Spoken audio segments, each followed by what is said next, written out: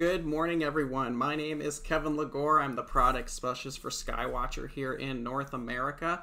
And this is the Skywatcher What's Up webcast, where we take a look at all things astronomy, from what's up in the nighttime sky to equipment to just tips on imaging and observing. And if you're new to the webcast, thanks for joining us. If you like what you see, subscribe to the channel because it's going to keep you up to date with all of our future content and what's coming out next.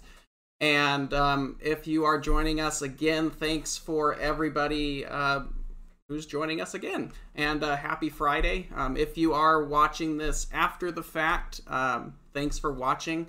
All the Skywatcher What's Up webcasts are recorded, so they are saved on the YouTube channel, so you can go back and check them out for any time that you want to feel like you want to watch it. So we do this every Friday, 10 a.m. Pacific, right here at the Skywatcher USA YouTube channel. Each day is different. We try to make each topic unique, and of course at the end of every month we have a special guest speaker.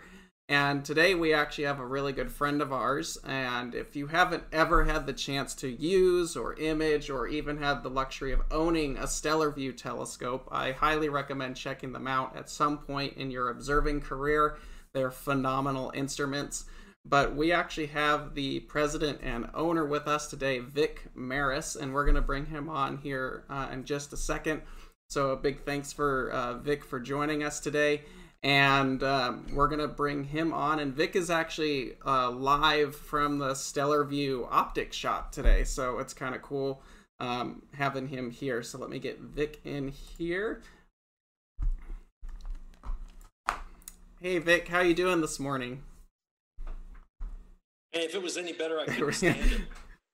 So you're actually at Stellarvue. This is where you guys do... This is where a Stellarvue equipment and telescopes basically come to life. Yeah, this is our nursery. We like to call it the Stellarvue nursery. And every so often, we'll produce scopes, and every so often the scopes come back to the nursery. Somebody will drop it on their driveway or something, and they'll come back and we'll fix them. It doesn't matter if they're 22 years old or not. We'll take care of them. But yeah, this is where the optics are hand-figured, actually, in our optical shop here, and it also is our testing facility where we have our Zygo phase-shifting laser interferometer, and we'll be looking at that near the end of the program here to show people how we go about testing optics after we hand-figure them. Perfect. Well, I know we all enjoy seeing stuff like that, so hopefully we can take a look at that here a little bit later. But I always like to ask, the first thing I like to ask if we ever have any special guest on is how they got into astronomy, because we all at some point fell down the rabbit hole and got involved in telescopes and yada yada yada. So how did you get started in your career in astronomy, just as an amateur astronomer? Yeah, I think my story is like everybody else's story, like your story. It's just that mine happened probably a lot longer ago. I grew up during the space age where we'd go outside and the balloon is going over at a certain time. And that meant the satellite. That meant, first of all, Sputnik, and then, of course, Telstar and all those satellites that were so amazing for us to see. Of course, now the sky is just cluttered with them. But that got me looking up. And I remember looking up at the stars. I grew up in the San Fernando Valley, so there were probably 5 or 6 stars out at night. I mean, it was light polluted. It's a suburb of LA. But I just was intrigued. What are the stars? And I asked my parents for a telescope, as many people do. We didn't have much money. And I remember my dad taking me to LA, and we went to pawn shops, and he, tried to talk the guy down. I ended up with a refractor, the quintessential 60 millimeter refractor, and it had a wobbly mount and horrible optics. And so I struggled with it for a long time, quite a long time. And I knew nothing.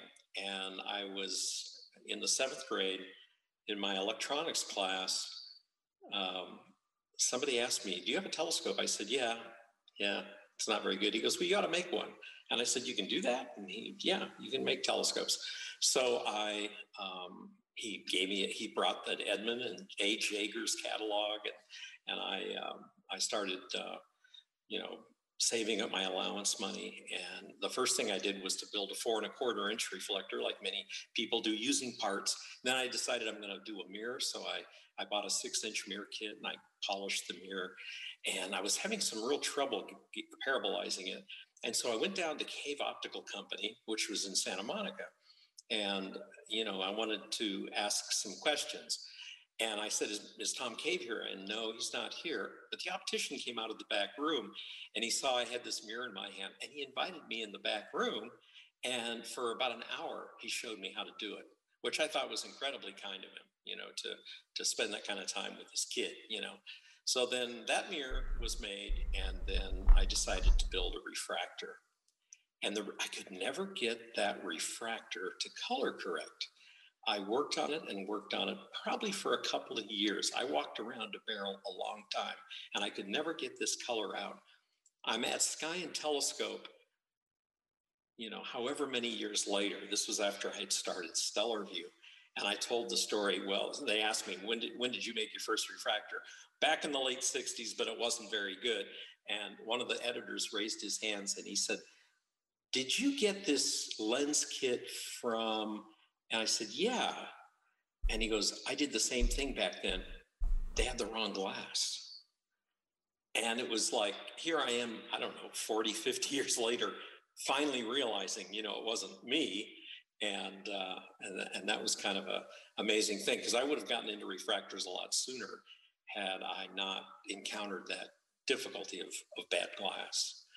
And so, I just kept making scopes. I made an 8-inch Newtonian, then an 8-inch classical Cassegrain.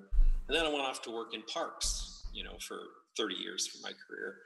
And, but all through that, astronomy continued to be my passion. We put telescopes in parks. We did the Robert Ferguson Observatory in Santa Rosa. And, I ended up teaching at the Learning Exchange when I worked in Sacramento. And the thing that was cool about that was that it was my students that I was teaching astronomy to that talked me into starting a telescope company. My first response when they said, you should make your own telescopes and sell them, was, I'm not crazy. Why would anybody do that? And then I got to think about it more and more. And then 22 years ago, we started Stellarvue, which is kind of cool. That's quite a history, actually. I think, I think people forget how long it takes to actually get companies like this up and running, and just the background it takes for someone like yourself to go from getting interested in astronomy to having enough love and passion for it to want to dive into this as a full-time career, and putting your own, blood, sweat, and tears and money into making it a thing. That's the thing I hope customers understand, is that we're all in this because of our passion. A lot of customers will call and they'll ask me a question about some other company, and they say, we know you're all in competition and stuff and whatever. And I go, actually, we're friends first, because we all share the same passion of making telescopes or doing whatever it is we do. We all love to look up at the night sky and enjoy the universe. I guess what happened to me, I'll never forget the first night I went out under a truly dark sky. This is like 2 years down the road. My parents ended up visiting people who were in Yucca Valley, I think. And, and it was a new moon. And I brought my little telescope with me. And I went outside and looked up, and my mind was blown. You talk about, your tagline, be amazed. I was amazed. And, I didn't know where to start. And it's that kind of inspiration that we have that you really can't put into words, the stars inspire me, that type of thing. But once it's got its hooks in you, it can last a lifetime. And you end up being able to go out and do things like view a total eclipse of the sun, go into places that have a truly dark skies and go down into the southern hemisphere and observe. All of these things are like, they're things that you remember throughout your life. So for us, it's a passion, and that's why so many people, like you, Kevin, you have a definite passion for astronomy, and it comes across. And I think that's the thing I like about all of the vendors that I get to work with and get to know and talk at NEAF with and such, is that we all just share this passion, and we're not in it for the money. I'm fortunate in that I have a retirement income, so I can reinvest everything we make in equipment and stuff like that. So I've been able to become like an amateur scientist, as we continue to develop this optical shop and to produce better and better optics. And I think that's an important note that a lot of maybe our customer base doesn't get to see, because it's on the back end. You don't get to see a lot of what goes on into it. But I know we get a lot of people who are, we've had people who are like, oh, I don't like this, or I don't like that. I'm going to vendor A or vendor B and whatever, because I understand that we don't always fit what someone's looking for. And we've had people before where they're like, well, I'm going to go to Stellarvue. It's like, all right, say hi to Vic. This industry is really small, and this is not a get rich quick industry by any means. The people who are in it are here because they want to be here and because they love it. And the running joke is, how do you make $1 million in the telescope industry? And let's start with 3. So but it's not everybody I've talked to. The money is obviously, it's just how the world works. We all have to understand that we have to make a living in order to do the things that we want to do. But everyone that I know and am friends with, vendor-wise in astronomy, when you talk to them, they carry around the same seed that a lot of our customers do, where we love astronomy for A, B, C reasons, and we just happen to have a career in this, but we all love it for the same reasons. All of our customers, we go to a dark, like you said, a dark sky. I'm as inspired by a dark sky as a beginner is. It's just phenomenal. And I think deep down, we all share that same deep passion for it. And just because we sell telescopes or whatever has nothing to do with it. And I don't feel like that really takes away from it. It's just we have a different light on how telescopes come into reality, but deep down it's still that that little kid who got their first telescope and is excited to explore the night sky is where I find most people are at, and that they're actually quite genuine in making you the best astronomer you can be. I mean, and learning, life is a learning experience. You're going to be learning your entire life. And, I had the opportunity to do one of my other passion, which was to work in California state parks for 30 years, as a park ranger and a superintendent. I, at one time, was the chief of interpretation. And when I say interpretation, not of languages, but of the cultural and natural history. And so I got to build 40 different visitor centers. In fact, for the last 3 days, I was up in the North Coast, where one of my visitor center projects was up at Van Dam State Park. And, so I got to actually be out in the woods and enjoy nature that way. But I always did star talks whenever I was there with various telescopes that I made. And I think the thing that I really enjoyed the most was getting together with people, like you say, that were passionate. The people of the Santa Rosa area, the Santa Rosa Astronomical Society, they were having trouble. They wanted to build an observatory up at the geysers, and they wanted the building to be a cinder block where they would fill the cinder block with solid concrete, and the county wouldn't allow it. And the reason they wanted that was people would come up there and they would shoot into the observatory, and they didn't want their telescope destroyed. Well, I said, why don't you put the observatory in one of our parks? We have a park, Sugarloaf Ridge State Park, and it's got very low attendance, but it's it's in the city. And they just jumped on it.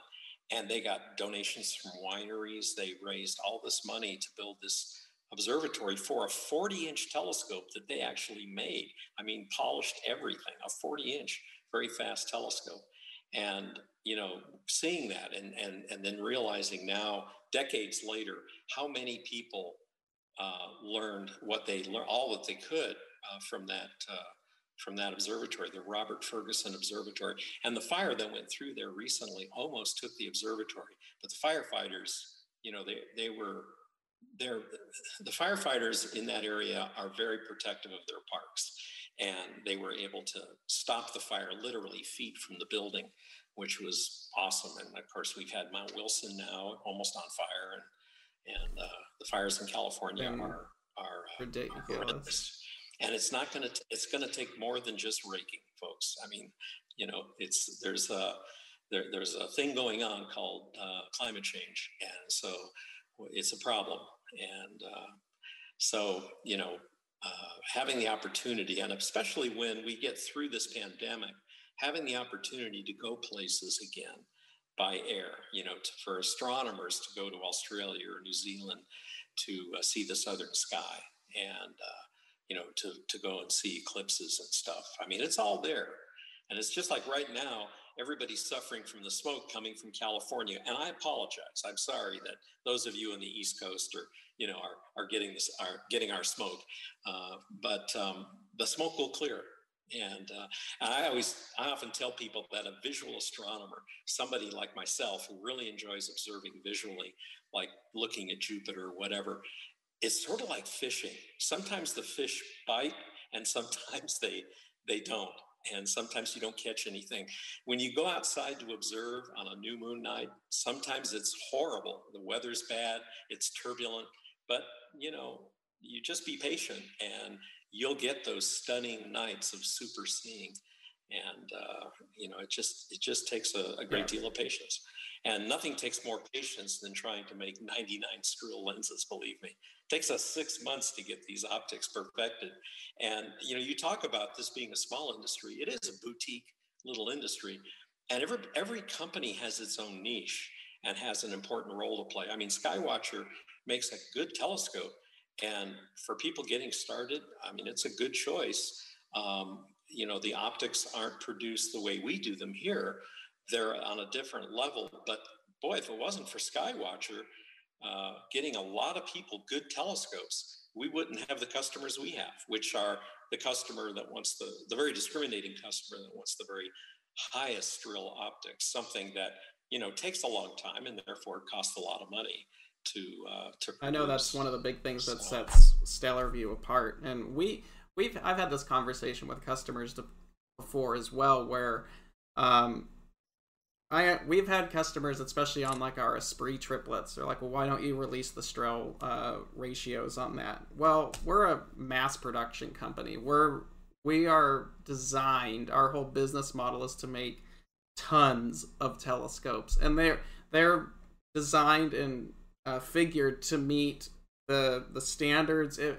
They're designed to meet or exceed the standards that a telescope should be. And we do have telescopes that are quite well figured, but we understand that it's just not our business model to where we're going to test every single unit and really, I mean, they're all tested. They have to be tested before they ship, but we're not going to take that time to individually inspect it down to what you guys do. And there's some people that might skewer me for saying that. They're like, what do you mean? It's like, well, it's just a different crowd of people, and it takes, we have a lot of people that ask us, it's like, well, why don't I get an inspection certificate with every Esprit triplet? Well, the factory inspects and checks all the lenses as they should, but the amount of time, money, and effort it takes to, like you guys do, to go through every ounce of detail to pull that out, it's really an art form, but it takes a lot of time for you to, like you said, 6 months for you to get that one telescope out the door. And that is that does take some time to do. So, and it's just different levels of the industry. I don't think anybody's making Yeah. crappy telescopes at all in the industry right now. You can get a lot of good stuff. It's just you have different levels of places, and as you go, you just have different levels of quality as you raise up in those levels. But on the flip side of that, you do pay for that. So that's what you would expect on certain things. Yeah. Yeah. I mean, you know, and I'll go over this in the Zygo room a little bit to talk about the process. But, you know, it's a matter of what people can afford. If Skywatcher did the work we do, they would charge the price we charge. And, you know, the industry, the customers in the industry set the price many times for things, what they can afford and that type of thing. I do really think Skywatcher is a really good telescope for the money. I really do. And people are always baiting me, wanting me to, you know, and they love to try and bait me into the reflector versus refractor thing. You know, like they'll make some comment about, hey, reflectors are better, and I just smile because it's like everything has a purpose. You know, if you're going to look at Stephan's quintet, you're not going to use a 4-inch refractor. You know, you're going to use a big light bucket, and we've got bigger telescopes coming. I mean, I could tell you, but then I'd have to kill you. But you know, it's you know, particularly visual people that want a 22-inch knob or something. Boy, you're going to see things with that our telescopes would never show you. You know, it's the same kind of thing. When you get up to a real high strill ratio, we found it's above 9.8. It's very stunning, and it's very funny because I went back and looked, and Roland Christian had said basically the same thing, like, I don't know, a decade or two before, and when we started producing 98 strill, and we looked at the way it looked on the test bench, there was a difference. There is something really amazing about when you get up to that level, and now our 102 and above are 99 strill minimum. And then we did this before the pandemic, and we were getting caught up because it was taking 6 months or so to get a lens from the beginning to the end. Now, let me clarify something. We're not taking this lens and spending 6 months on this lens. I mean, think about it. We only sell like one telescope every 6 months. We're producing sets of maybe 18 lenses. And we go through a process where we're, when we get down to the final figuring to bring up the strill ratio, we'll be testing it on the Zygo.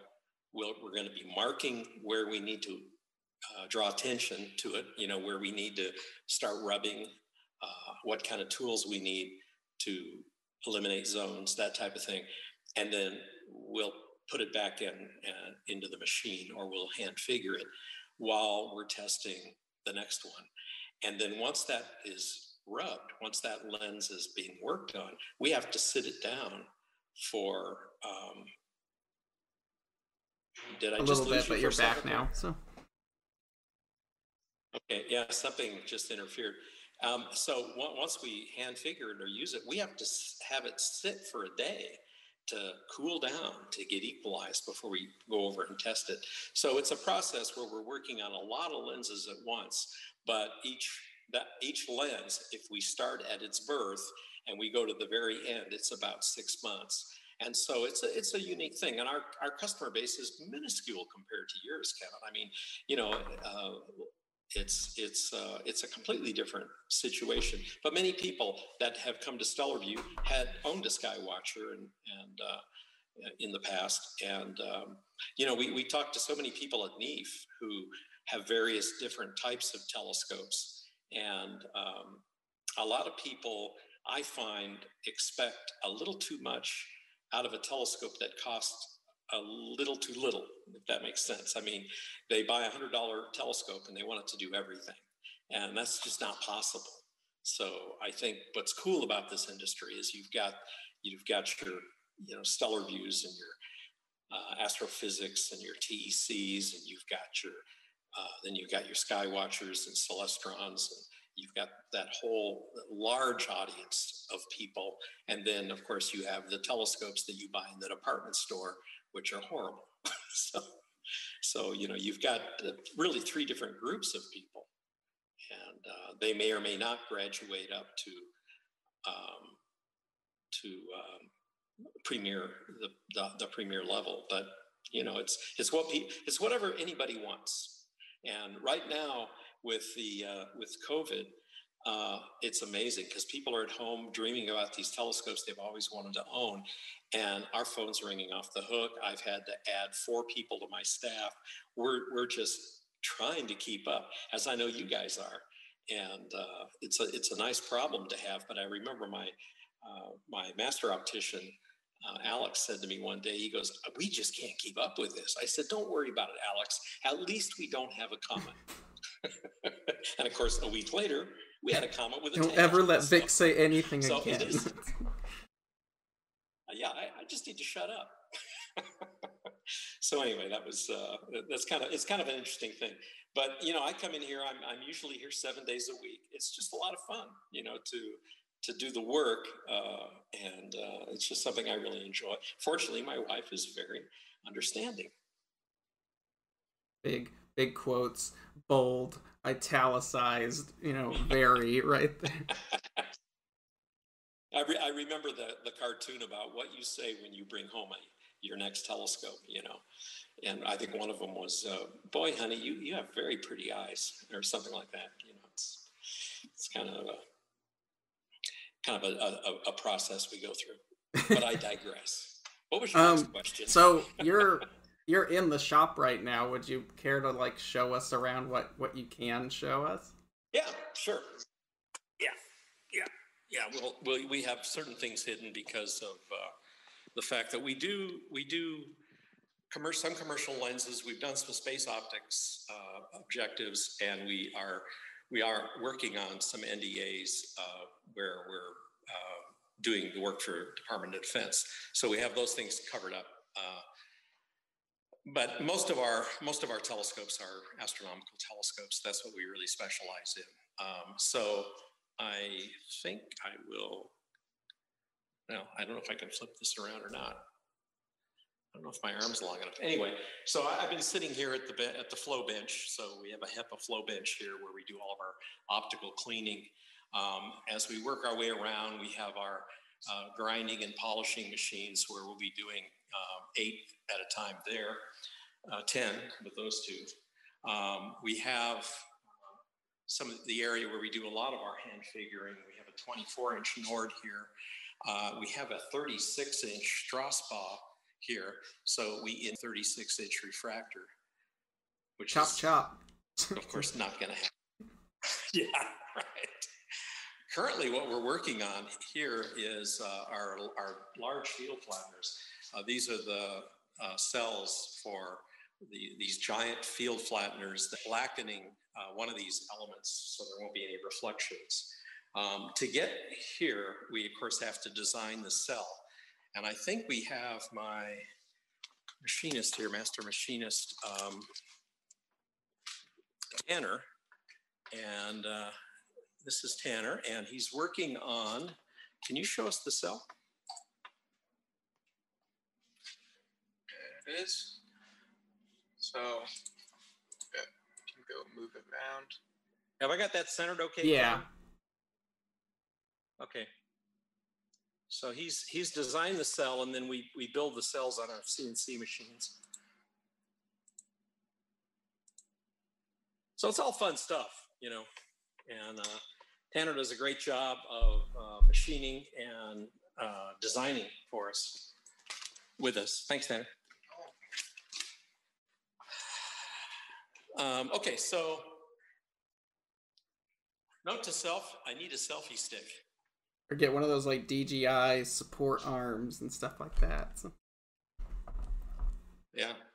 I do have fairly long arms because I can't see unless I hold the book out that far. Top secret. Sorry, can't show you.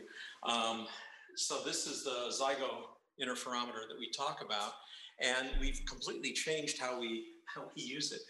We used to use it horizontally. If you look at the Dennis DeChico video where Dennis with Sky and Telescope came in and we gave him a complete tour, The Zygo used to sit on the table here, and it used to hit a large flat mirror and go up vertically. We've decided to change it this way and mount it vertically so that the lens is pointing skyward, just as it would when it's observing.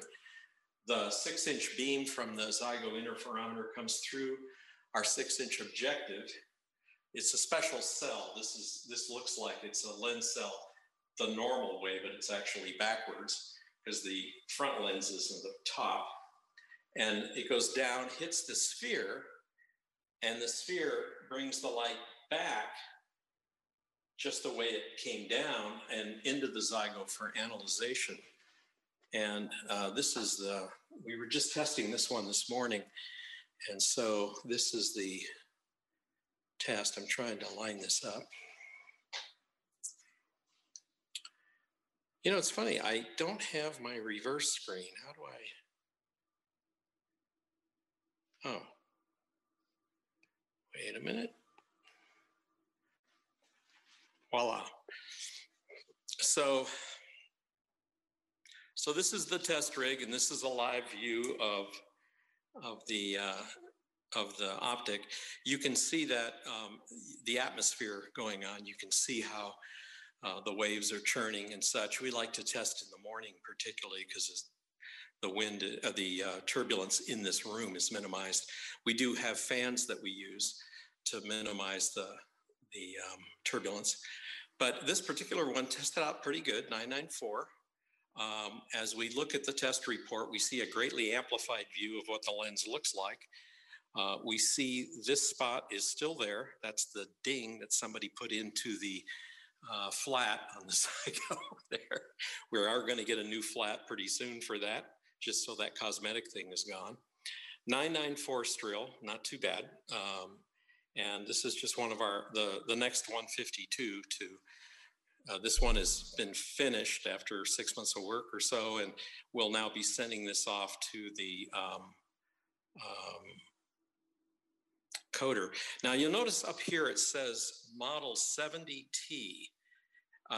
That is because Alex was working on a 70T right before this, and that has to be manually changed. But this, in fact, is the 152 that we're testing. I can put my finger in front of it and you can see it go across there. So it's kind of a cool machine. Now, a lot of people say, gee, you bought the Zygo so you could give customers test reports. And that's not the reason. The test report is the last thing we do. But what we do with the Zygo interferometer is we analyze each surface, and when the surfaces aren't right, we can map the issues and we can work on each one of them. So it's a machine that we use continuously through the hand figuring process. It's not used just to get a number for you. It's used for us to get that number up higher and higher.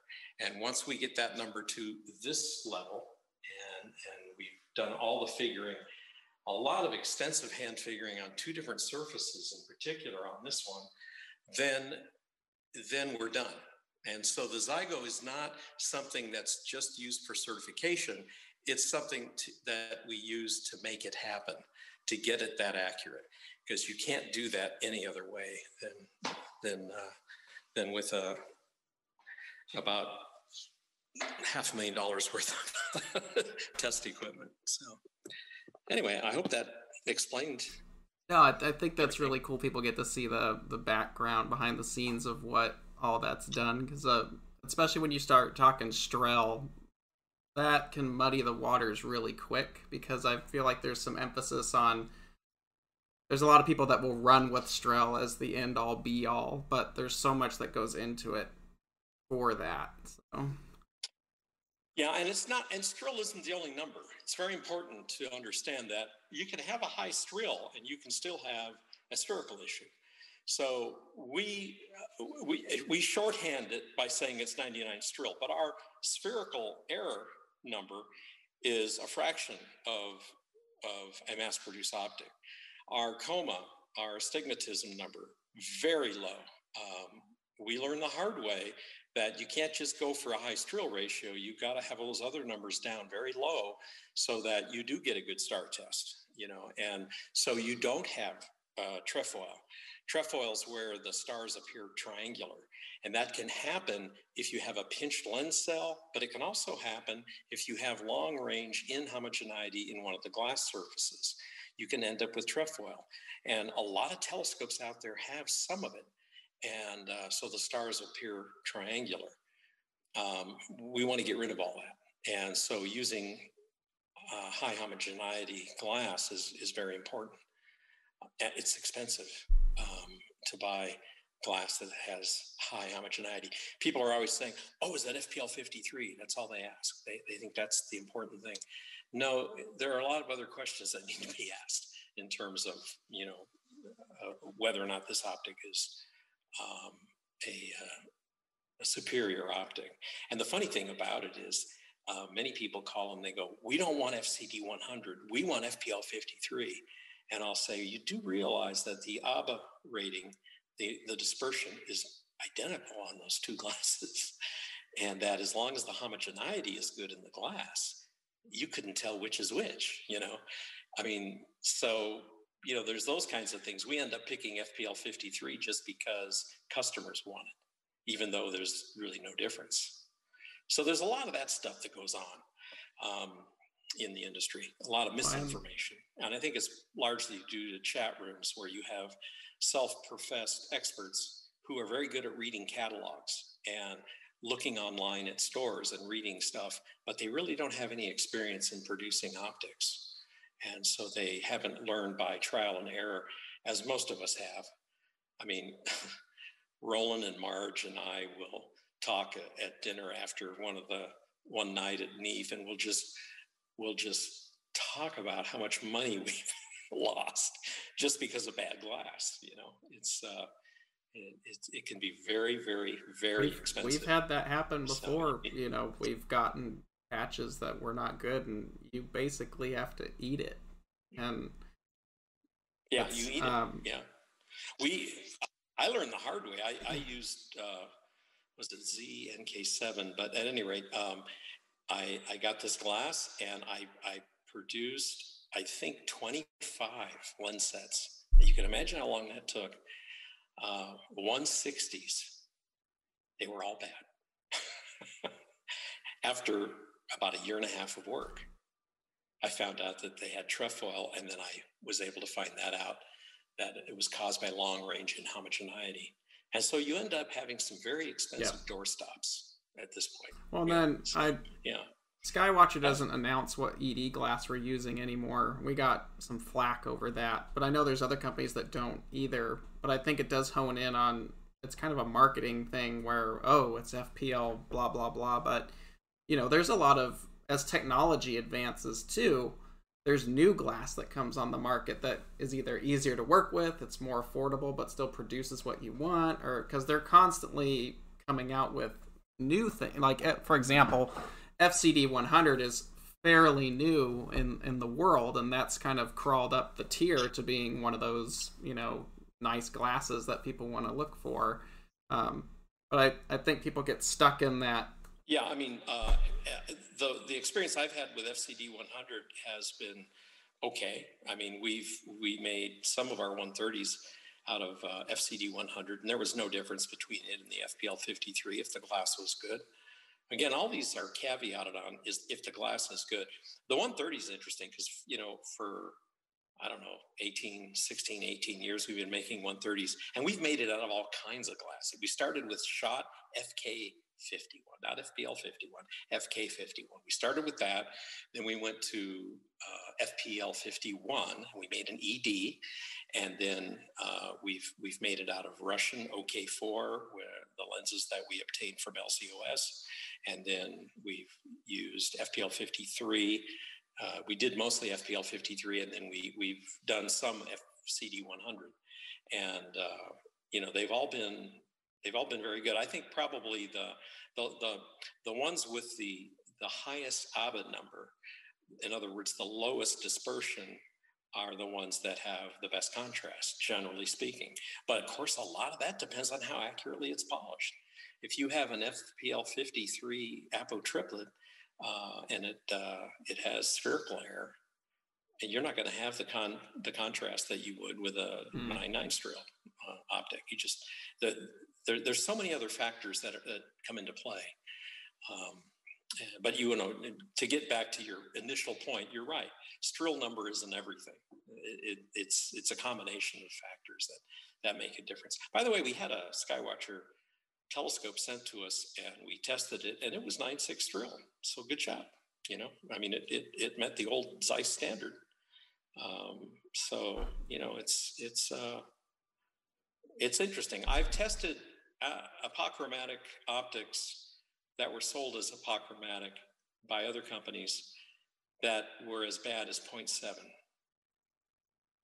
Now, just so people know, there's diffraction limit, which is 1/4 wave, which most mass-produced stuff is. That's about 0.9, I think, is where that starts to land, Strel-wise, I think. There's a lot of variable in that, though. Yeah.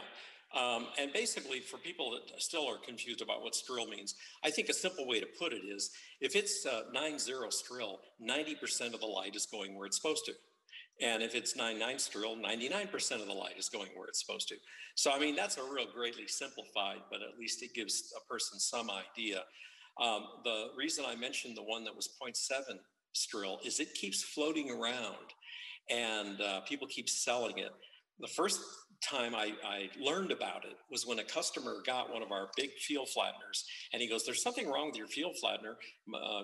This field is horrible. It's all distorted and whatever." And I said, "Well, that can't be. What's your scope?" "Well, it's a brand X." "Okay." He says, "Well, I'm going to be going to Nightfall, which is an event in Anza Borrego Desert in the fall." And so I said, "Well, I'm going to be giving a talk there. So let me come on over and take a look at it, what you've got."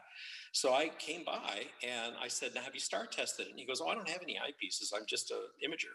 So I pulled out my Optimus eyepieces and looked through it. I said, "This is the worst star test I've ever seen." I said, "I think the problem is the telescope." And it wasn't a serialized telescope. And so what the guy did, we brought it back and I tested it, and sure enough, it was in the 0.7. And we've saved all of our data.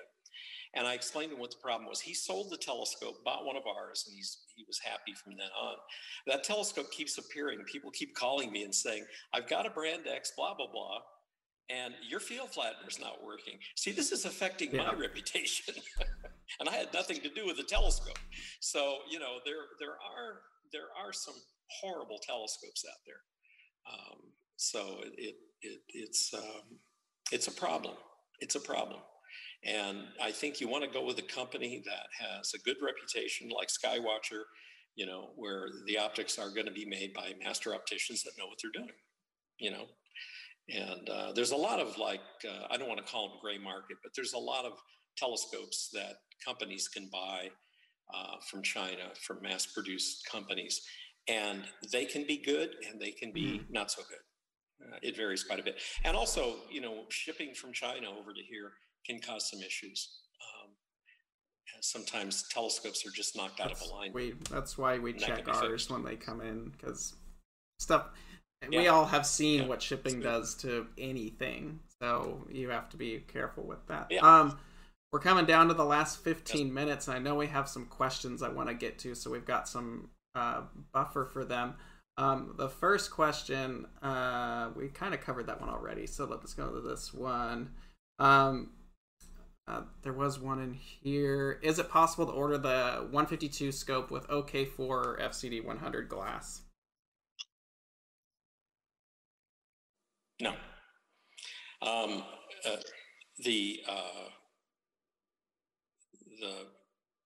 Every time you produce a new optics set, it's expensive. I tell people, a lot of people say, "Can you make me a blah, blah, blah?" I go, the problem is this will be a whatever, $5,000 telescope, if you buy the second one. But when you buy the first one, all the tooling, all the work that goes into developing it, the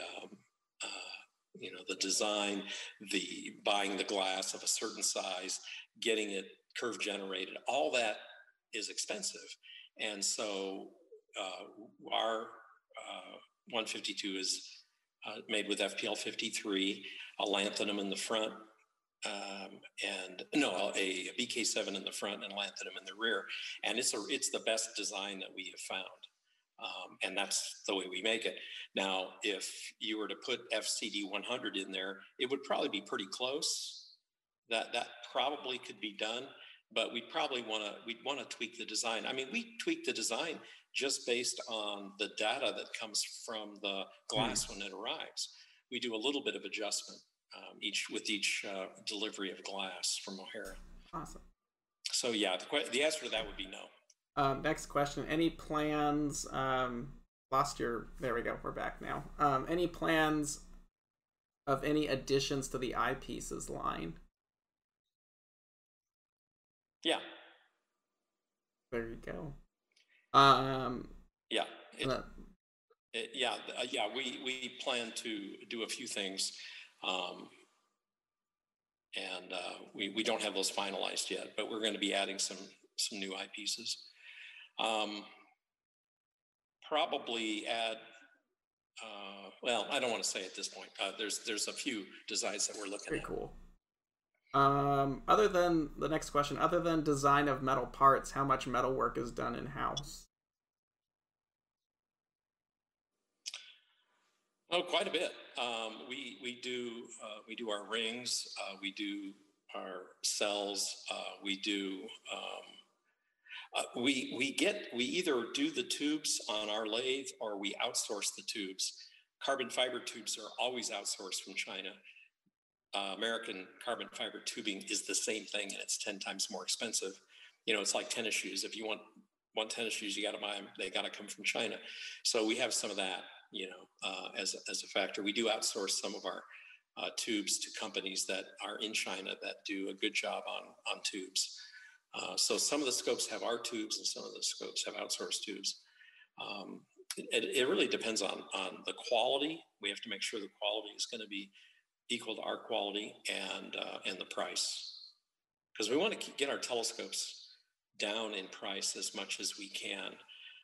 One of the things we did that was kind of revolutionary and scary was that we stopped selling our telescopes through dealers, because we want to charge less money for our telescopes, and we had to do that in order to maintain costs. We were at a break-even point when we sold telescopes to dealers, and by selling them direct only from Stellarvue, we can actually pass that savings along a little bit. And so we're going to be lowering some prices slightly or maintaining the prices the way they are, even though some of the costs of aluminum and glass has gone up. Next question. What was it? I'm sorry. Is it good? Is it good when I ramble like this? I think it's kind of fun to add. Adds dimension to it. Okay, all right. Next question. Can I send my SV102ED in for testing? Okay. No. We don't test telescopes that were not ED, was an import.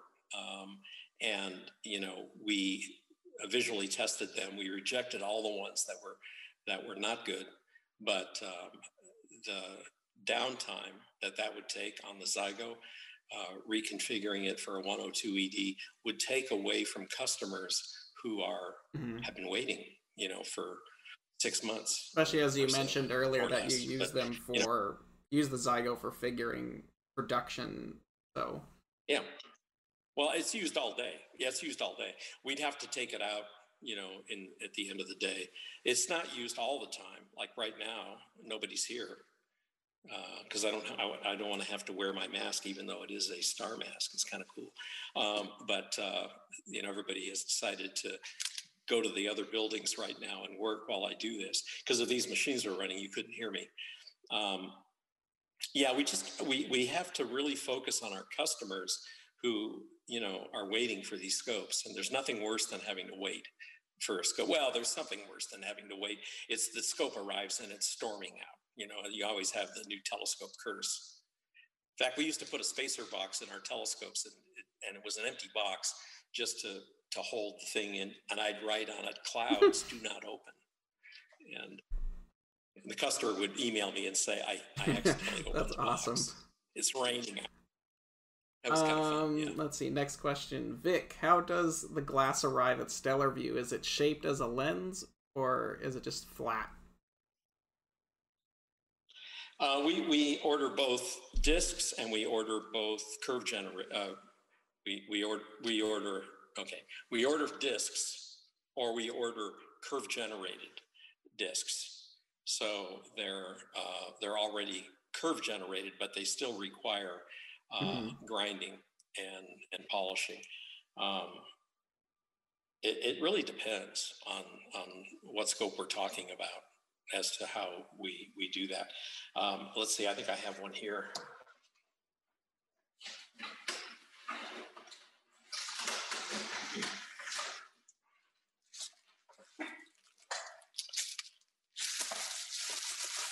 This is how it came from O'Hara. This is our 140, I think. Looks small. Maybe it's the 130. It's probably the 130 then. The 130, so it's already, this is a pressing, so it's curved on both sides. And then, but we have to go in there and we have to usually, make sure it's not wedged, machine it, and then we grind it, and then we polish it.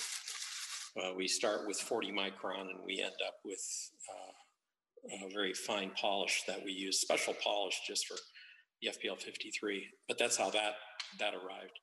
And we like to get the pressings from O'Hara because they've proven to be very good. Now, there's a size limit, and this is where you get into your thing about glass types, Kevin. There's a new glass from O'Hara called FPL 55, and it can be made larger, because as you go larger and larger with these pressings, you have to do pressings over a certain size. Because the glass ingots are just not any bigger. So you have to press it. And so, and O'Hara is very good at doing that and maintaining homogeneity because they anneal it very slowly. But the FPL 55 gives us the opportunity to go even bigger and still maintain the homogeneity. So we'll probably be using that with our next telescope. Nice. Next question. To what optical standards are your 9x50 deluxe finder scope figured? I have no idea. The 9x50 finder scopes, sell for under $200, and they're made in China. They always have been, and they're very good. People really like them. And I spec'd it out. I actually designed the finder scope with a prism diagonal that had full multi-coatings. At the time, all of them had magnesium fluoride coatings, not nearly as transmissive. And then with the focuser, and then with the eyepiece, and we designed the way that it holds the illuminator. And I patented the whole thing. And because at that point, Stellarvue had 2 employees, me and somebody else, I let the patent run past the time limit. So you see that same design used elsewhere. Prior to that, it was just, a diagonal stuck in, no focusing ability, and you had to focus the front lens. But I worked with a company in China to produce those because making them in the US they'd be about $450, and nobody's going to spend that for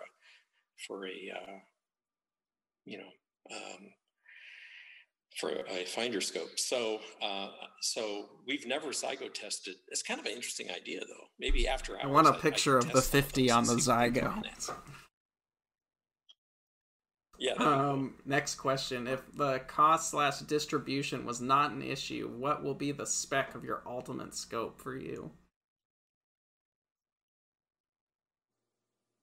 If cost was no issue, what would be the spec of the ultimate scope for me? Any one of our 102 and above, 99 Strill. I mean, you just can't get any better than that. And there is. I am really particular. I mean, I'm retentive. I mean, it's not healthy. And I need to have that level of optical quality. So it would be any one of our scopes. You know, the interesting thing about the 140 is that we're just starting to get the first of those out now. And each one of those will be 9/9 strill. It will be the one telescope in our line where every one of them is 9/9 strill. So that would be the ultimate, I think, for me. And I'll be getting that. I keep, getting a telescope, and then somebody wants to buy a scope and we're out of them, and I'll say, well, I could sell you mine. And then, so I currently don't have a scope right now. I'd really like to get a 152. Oh, up on that. We get caught up.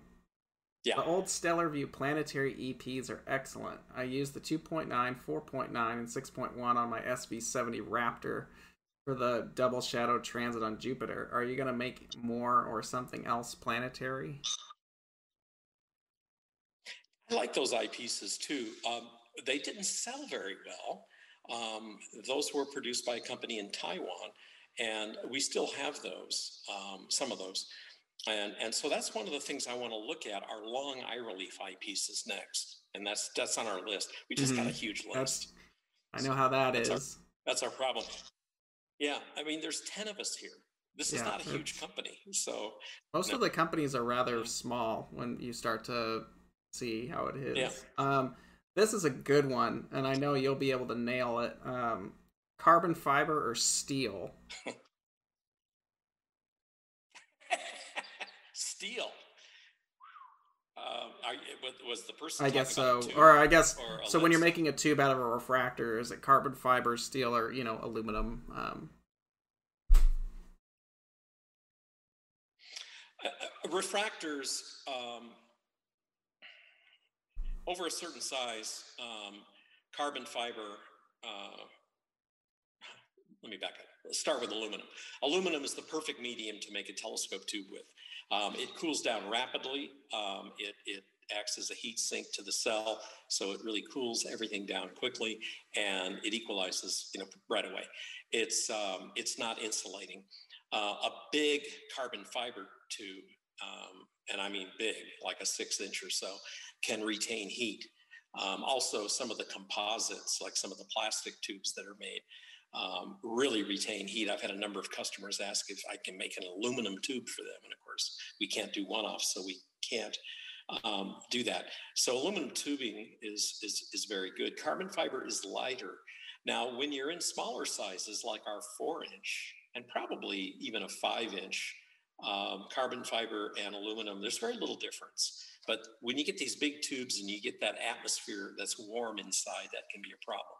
I tested carbon fiber versus aluminum with 130s, 12, 13 years ago, and the aluminum cooled down much faster. But that carbon fiber tube was velvet lined. So I think I was kind of, contributing to the problem of holding in the heat. So our 102s, when we made those, we just paint the insides of the tube. Actually, we have them paint them. Those tubes are made in China, and they cool down rapidly. I've never had anybody complain about cool down. I don't think I'd make a 152 with a carbon fiber tube. I'd probably go up to the 140. I'd want to do some testing first. That's always been a big topic that's come up for us too. Is art. Oh, another thing I need to mention about that's kind of important is that people say I want carbon fiber because it won't shrink like aluminum does when it gets cold. What they forget about is that the focal length of the lens reduces when the lens cools down. So actually, in a way, aluminum is better for keeping focus, depending on the size of the lens, the F ratio, the aluminum that's used, and all that kind of stuff. But using a tube that does not contract, you're forgetting that the lens focal length contracts when it gets colder. So there's that. Get a motor focuser. You need sensing focuser. Optech, Feather Touch. A lot of companies make motorized focusers with sensors that, you know, you have to dial them in, but once you do, the problem's done. You know, you got that. Last question, and then we'll wrap up for today. The cost for refractors across the board has gone up quite a bit over the past 5 years. In your opinion, what is driving the big cost increase?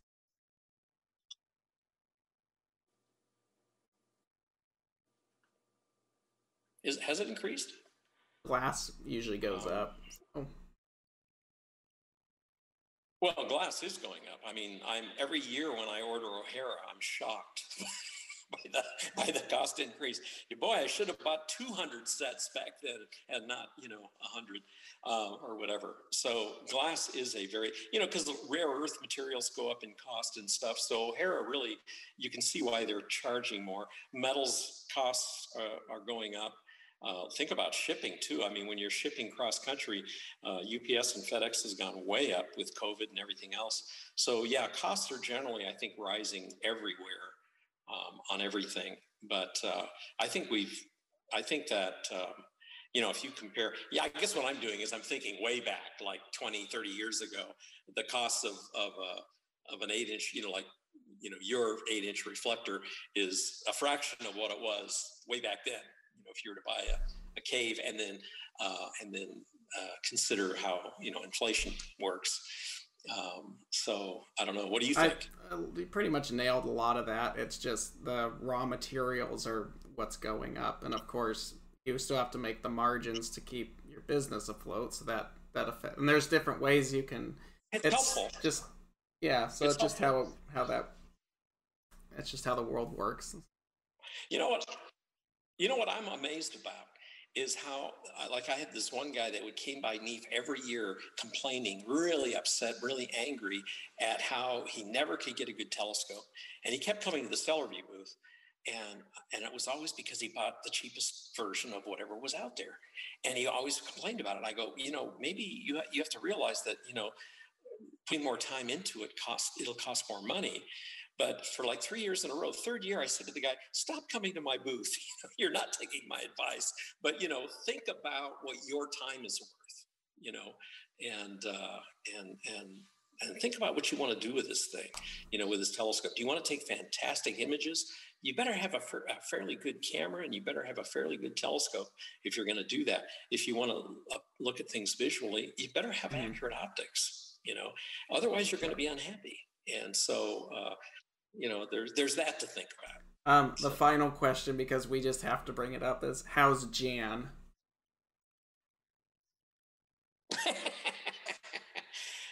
We took 3 days off together, and Jan's doing incredibly well. The vice president of this company is still maintaining control from a distance. She doesn't work here, but she does my logistics for me, and we take a walk every morning, and we talk about business and stuff.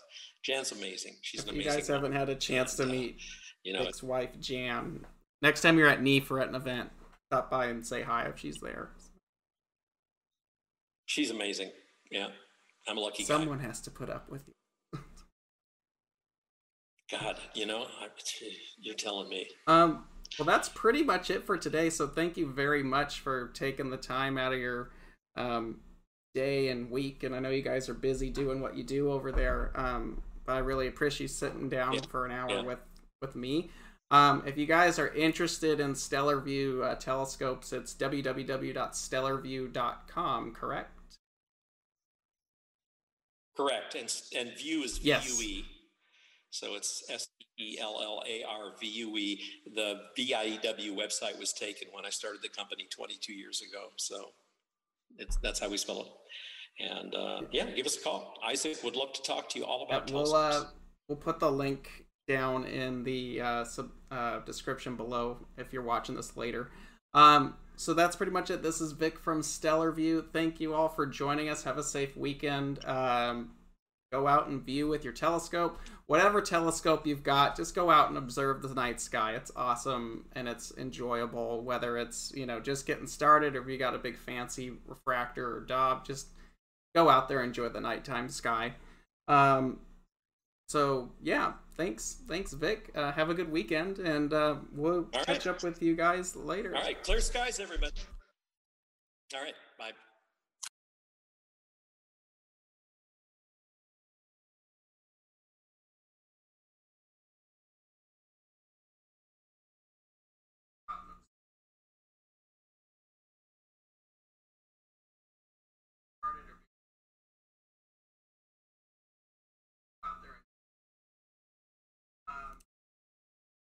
Just a sec. Yeah, hold on just a sec.